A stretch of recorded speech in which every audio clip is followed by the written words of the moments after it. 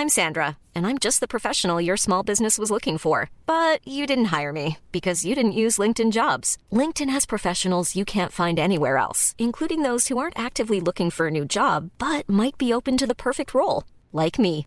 In a given month, over 70% of LinkedIn users don't visit other leading job sites. So if you're not looking on LinkedIn, you'll miss out on great candidates like Sandra. Start hiring professionals like a professional. Post your free job on linkedin.com/people today. Hello, loyal listeners. Dave and I are excited to announce that Sci-Fi Fidelity is doing its very first prize giveaway this holiday season to help promote the podcast, and hopefully there will be others in the future. Yeah, that's right, Mike. 3 lucky listeners can win their very own copy of The Art and Making of The Expanse, Titans Books' official companion to the sci-fi series, airing its 4th season on Amazon Prime Video, starting on December 13th. Yeah, it's a beautiful coffee table book filled with compelling concept art and gorgeous full-color photography in which the cast, crew, and creators reveal the ideas, processes, inspirations, and obstacles behind the making of this massively popular series. The book will be available on November 26th on Amazon and elsewhere, so you can be one of the first to get your copy. And there'll be no obstacles here. Entering is simple.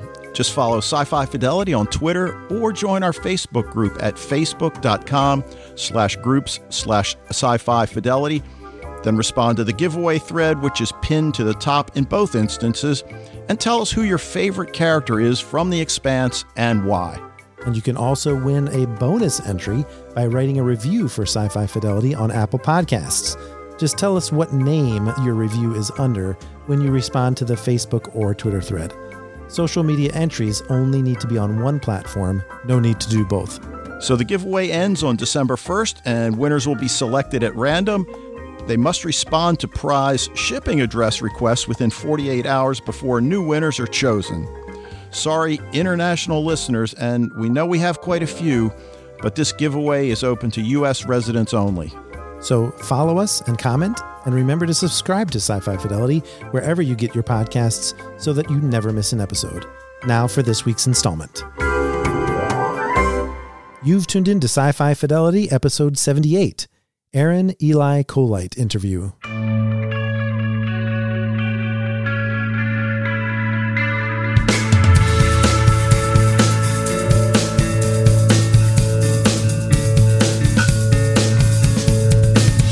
Well, welcome back, everybody, to the podcast. It's Mike and Dave with you here with another interview edition of the podcast. And Dave, it's been a while. We had a little trouble scheduling an interview, but I'm happy with the one we ended up with Daybreak.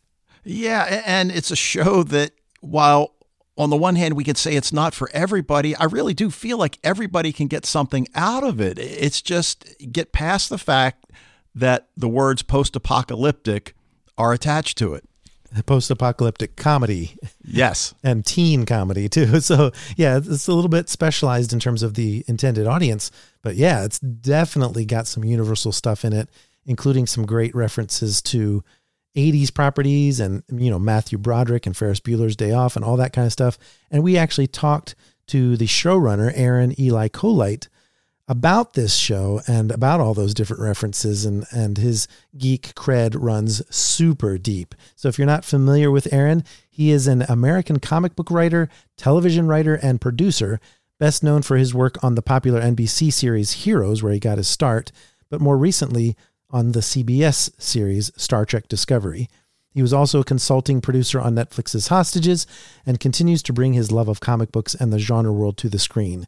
In fact, his upcoming projects include adapting Amulet for 20th Century Fox on the big screen, and this is what I'm looking forward to, he co-developed and will executive produce the new version of Lock and Key for Netflix. Keep your eye out for that one. Might end up being a show topic on the podcast.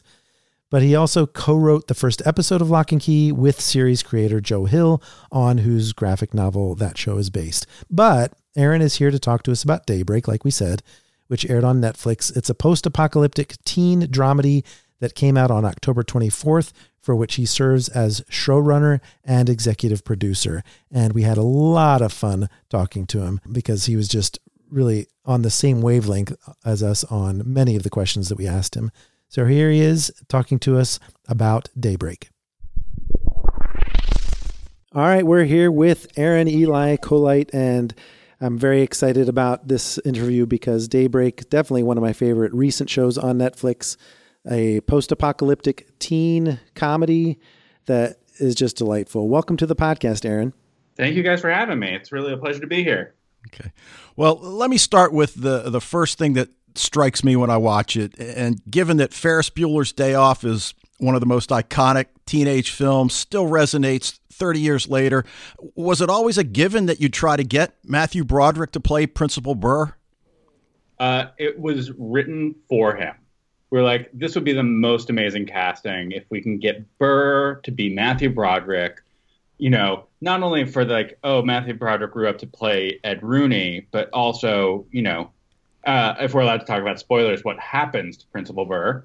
Yes, we are. To be able to be not only be the principal, but to be the cannibal who eats kids, it felt like the perfect coup of casting. We wrote it for him. We were told it was never going to happen, that he doesn't do television. And certainly he wouldn't do anything that was this referential to Ferris Bueller.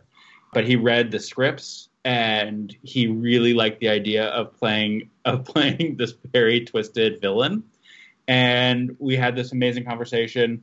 And basically his only thought that he did not want to do was he kind of said, you say the word, pardon my French, he said, you guys will use the word vag a lot in this and he had a very big problem with our use of female anatomy. And so we said, well, we're going to use as much derogatory terms about male anatomy and anatomy in general. And he was very content with that answer. So as long as we were equal opportunity offenders, he was cool with doing it. Yeah, and what always strikes me as amazing, and Mike and I have a lot of background working with teenagers, is they know Ferris Bueller, they know the characters, and that I have to believe that this is going to be something they're going to really gravitate towards, this character in Daybreak. I certainly hope so. I have teenagers of my own. When the time was appropriate, I was like, okay, we are sitting down. We are watching Ferris Bueller's Day Off. I need to show you what was important to me growing up, and I hope it is as relevant to you, because I think it was a really just iconic movie, and I think it remains iconic because it talks about the spirit of youth, of being bucking convention and breaking the system, and that's a timeless thing. So I do think that it is hopefully still relevant. And if it's something that people are unfamiliar with, my hope is also it drives them back to go watch Ferris again. It still holds up remarkably well. And it's just an iconic film. Well, speaking of Principal Burr, oddly enough, I don't think we should actually count him out in the end, even though he had an arm coming through his stomach. There might not be much you can say about that, but what conclusions can we draw about things like Crumble's back, Burr's stomach, and the reason why these two in particular avoided total zombification? Well, we gave some hint as to why they've avoided it, and it has to do with their location during the initial bomb blast, which was the high school. And Burr's mentioning of they don't build high schools like that anymore. And based in, a certain amount of fact, Glendale High, was kind of built in the Cold War, built to withstand things, built with materials that are certainly deemed cancer-causing today by some standards. So I think that the school has something to do with both why they survived and what they are turning into, and what ghoulies in general are turning into. The sandbox that I really was interested in playing in, that Brad Payton, my co-creator and the director of the first two episodes, and the entire writing staff are interested in, is starting a show with something that seems like zombies, and then evolving them into a real mutant wasteland type of creature, something that we haven't exactly seen before. I'm a huge fan of John Carpenter's The Thing. I'm a huge fan of body horror, and I think that this was an opportunity of creating a real mutant race that could be something that we haven't seen before. Okay. Now, it's hard to miss all of the cultural references. I mean, you acknowledge some of the widely known post-apocalyptic films like Mad Max, everything from Kung Fu to Goodfellas. Narrative styles differ by character. But what are some of your favorite nods, and Were there any that you considered but just didn't make the final cut? I think we've shoved almost everything in there. There's a couple of favorites like that are really super, super deep cuts. For example, the Cheermazon Hummer that we see for the first time in episode 103 has chandeliers on the front grille, which was my homage to Escape from New York, which is another certainly post-apocalyptic film that was really influential. The other one, which is also just like slightly obscure, but the float has a bee face on the front of it that we see in episode 10, the Homecoming float, which was, a little bit of an homage to one of my favorite Stephen King films from the 80s, Maximum Overdrive. So, there's a lot of strange references in there. I don't think any didn't make it. I know that there's a lot on tap for season 2 and hopefully more seasons to come. But I'm basically, my parents did a fine job of raising me. This is not to disparage them, but I watched HBO and the Movie Channel every single afternoon. I watched lots of television growing up. I'm kind of a blender of pop culture that has been mixed up and poured out into this TV show. So I'm taking the opportunity to put every single reference, every love letter to the things that made me me and the things that I love into this show. Well, now, speaking of things that might be explored in future seasons, there were plenty of tribes we never got to meet, like the Disciples of Cardassia, and even the 4-H Club could have used a little bit more in future seasons, perhaps.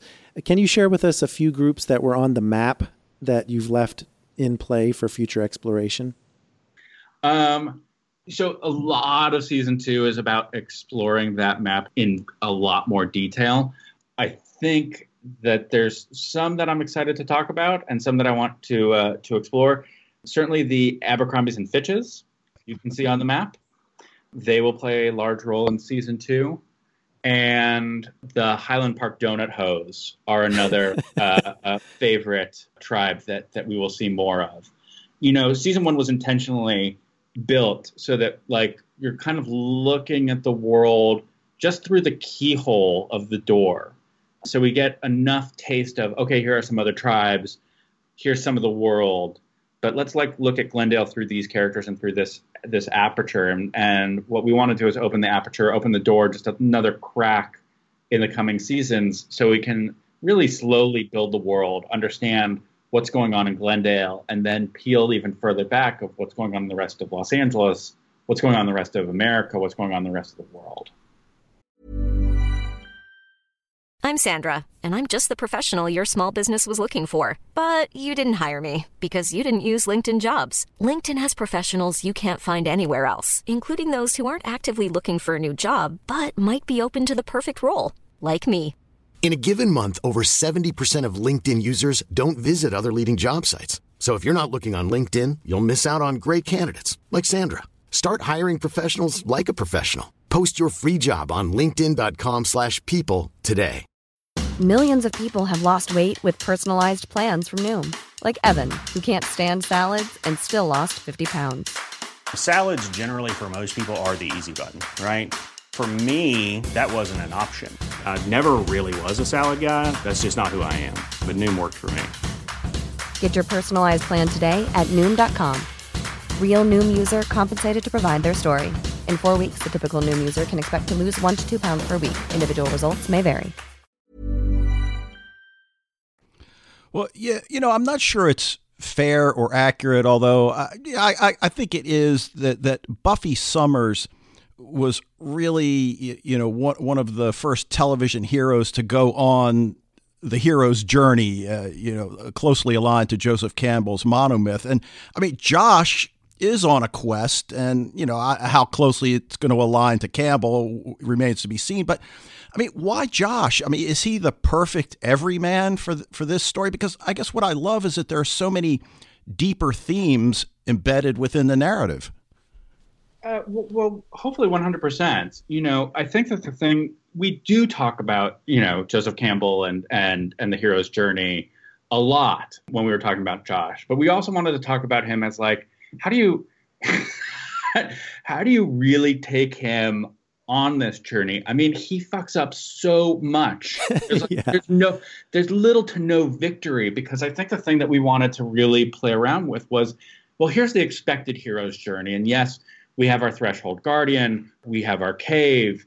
We're exploring all the various aspects of the traditional myth, but it's also like, we want to play with the grounded reality of, he's a 16-year-old kid who got a sword. That does not make him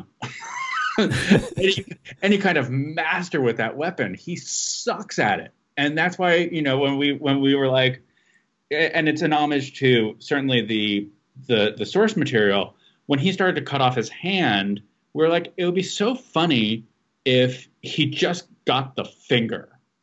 and he really messed up the whole hand, because it's like, everybody in whether it's Walking Dead or the trope of losing a hand, we've seen it. Actually being able to cut off your own hand, I imagine, is really impossible to do. Yeah. It really would hurt, but there's lots of sinew and getting through bone. Like, it's hard to do. So incorporating that kind of grounded reality with Josh gives us a really unique take on the hero's journey, because, man, he's really still just starting. He has a long, long way to go, and we want him to get there. We want to root for him to get there. But yeah, it's not going to be a typical. He's not going to blow up the Death Star by the end of season 1, let alone maybe even season 3. However, I think that, to your point, like, the thing that's great about Josh is, like, he's a great Trojan horse for us to also introduce all these other characters who are also on their own heroes' journeys. And I think that that's one of the things that I love about this show is Josh is this cis white male, and he's a very typical lead. And then when we get to hand off to Angelica or Wesley, we start to realize everybody's the star of their own movie. They're all on their own heroes' journeys, and they're very different, and they are the stars of their own movies, but their movies look a lot different than Josh's. Josh's looks like a traditional heroes myth.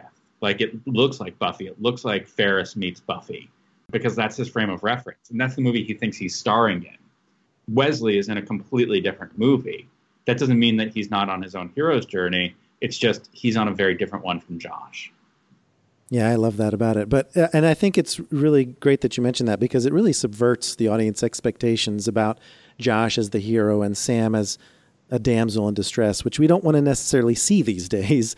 So acknowledging the fact that we truly don't know Sam Dean, just like Josh doesn't know her either, should we really be worried about this change in leadership in Glendale by the end of the first season? I think we should be worried. I think we should be a little worried about it. It's not about vilifying Sam. It's about getting under the humanity of what a breakup is. And that's what we're witnessing. We're witnessing a traditional high school breakup happening in front of us. It just carries the stakes of the end of the world with it. So when you break up in high school, it does feel like the world's ending. It feels like you choose sides. Who keeps whose friends? How do you see each other in the hallways without wanting to try to badmouth the other one?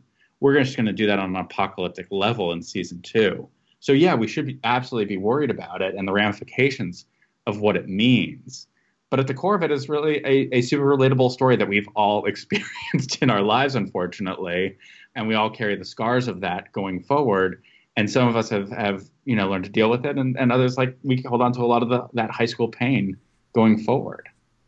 Yeah. And, speaking of the high school pain, it's certainly driven home a lot that the apocalypse can give these young individuals a chance to remake themselves, like in Wesley's case, atone for past transgression. But it's hard to not fall in love with Angelica.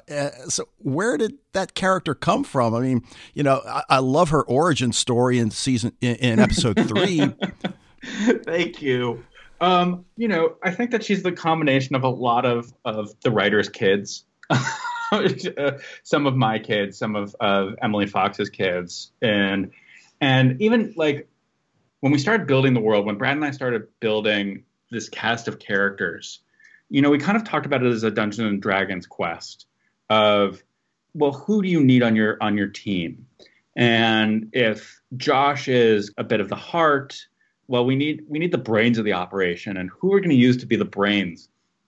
And that's how we started kind of coming up with Angelica, because we wanted to be the smartest one in the room, but we also wanted her to be, if we're going to have the smartest kid, we also wanted her to be the most chaotic of the group and the most unstable and the youngest.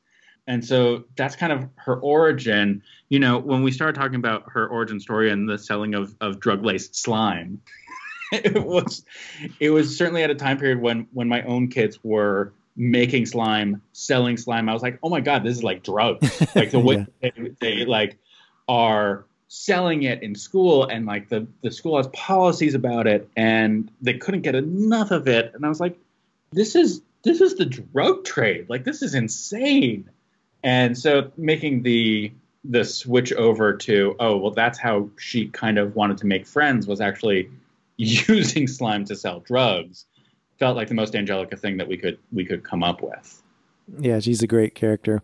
Now, the thing that intrigues me, and perhaps it might not include some of these main characters, we hear there's an audio drama podcast out there that started on November 7th called The Only Podcast Left, that takes place in the Daybreak world. What can you tell us about that? So this was an amazing opportunity. Netflix came to us and they said, we want to get into the world of narrative podcasts. And, we think Daybreak can be a good candidate, and we want it to be our first one. And honestly, my first reaction was no.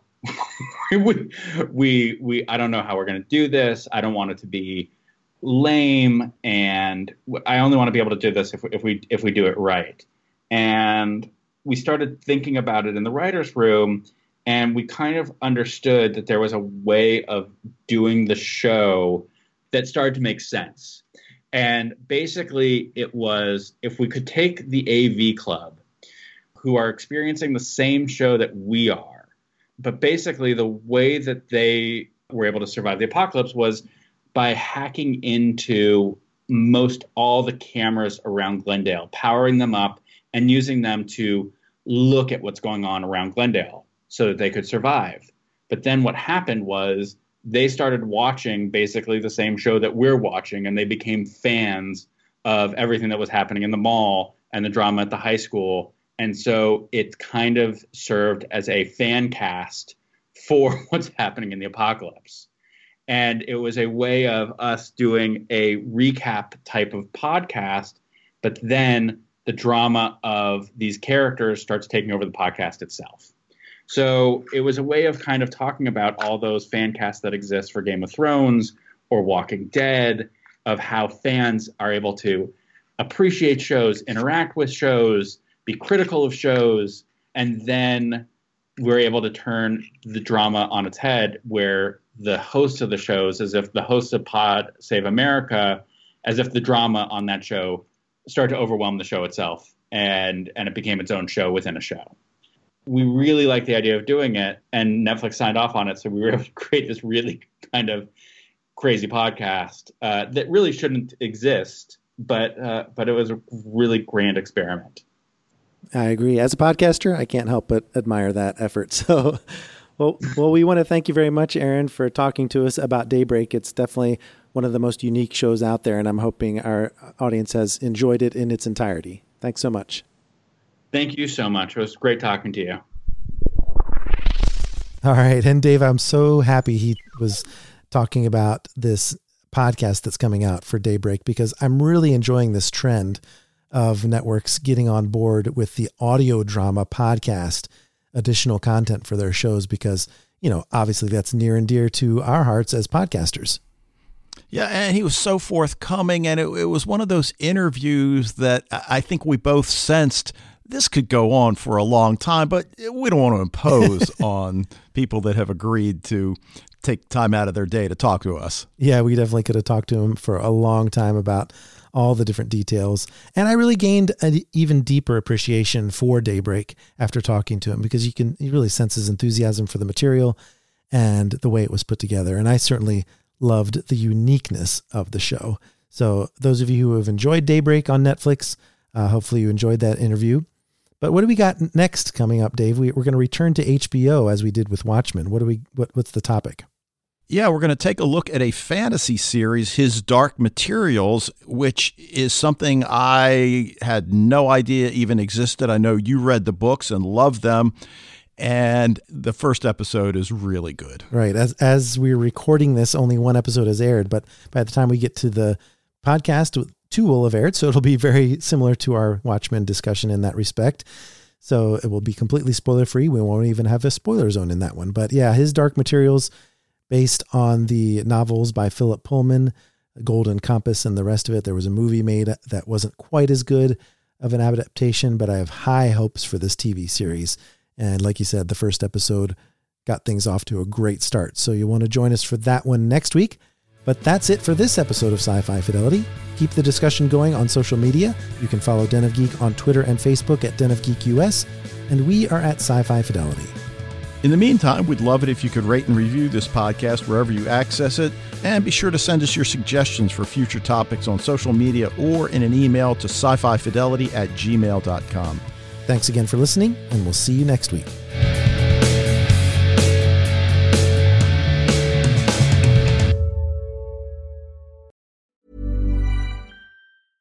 Hey, it's Paige DeSorbo from Giggly Squad. High quality fashion without the price tag. Say hello to Quince. I'm snagging high-end essentials like cozy cashmere sweaters, sleek leather jackets, fine jewelry, and so much more. With Quince being 50 to 80% less than similar brands.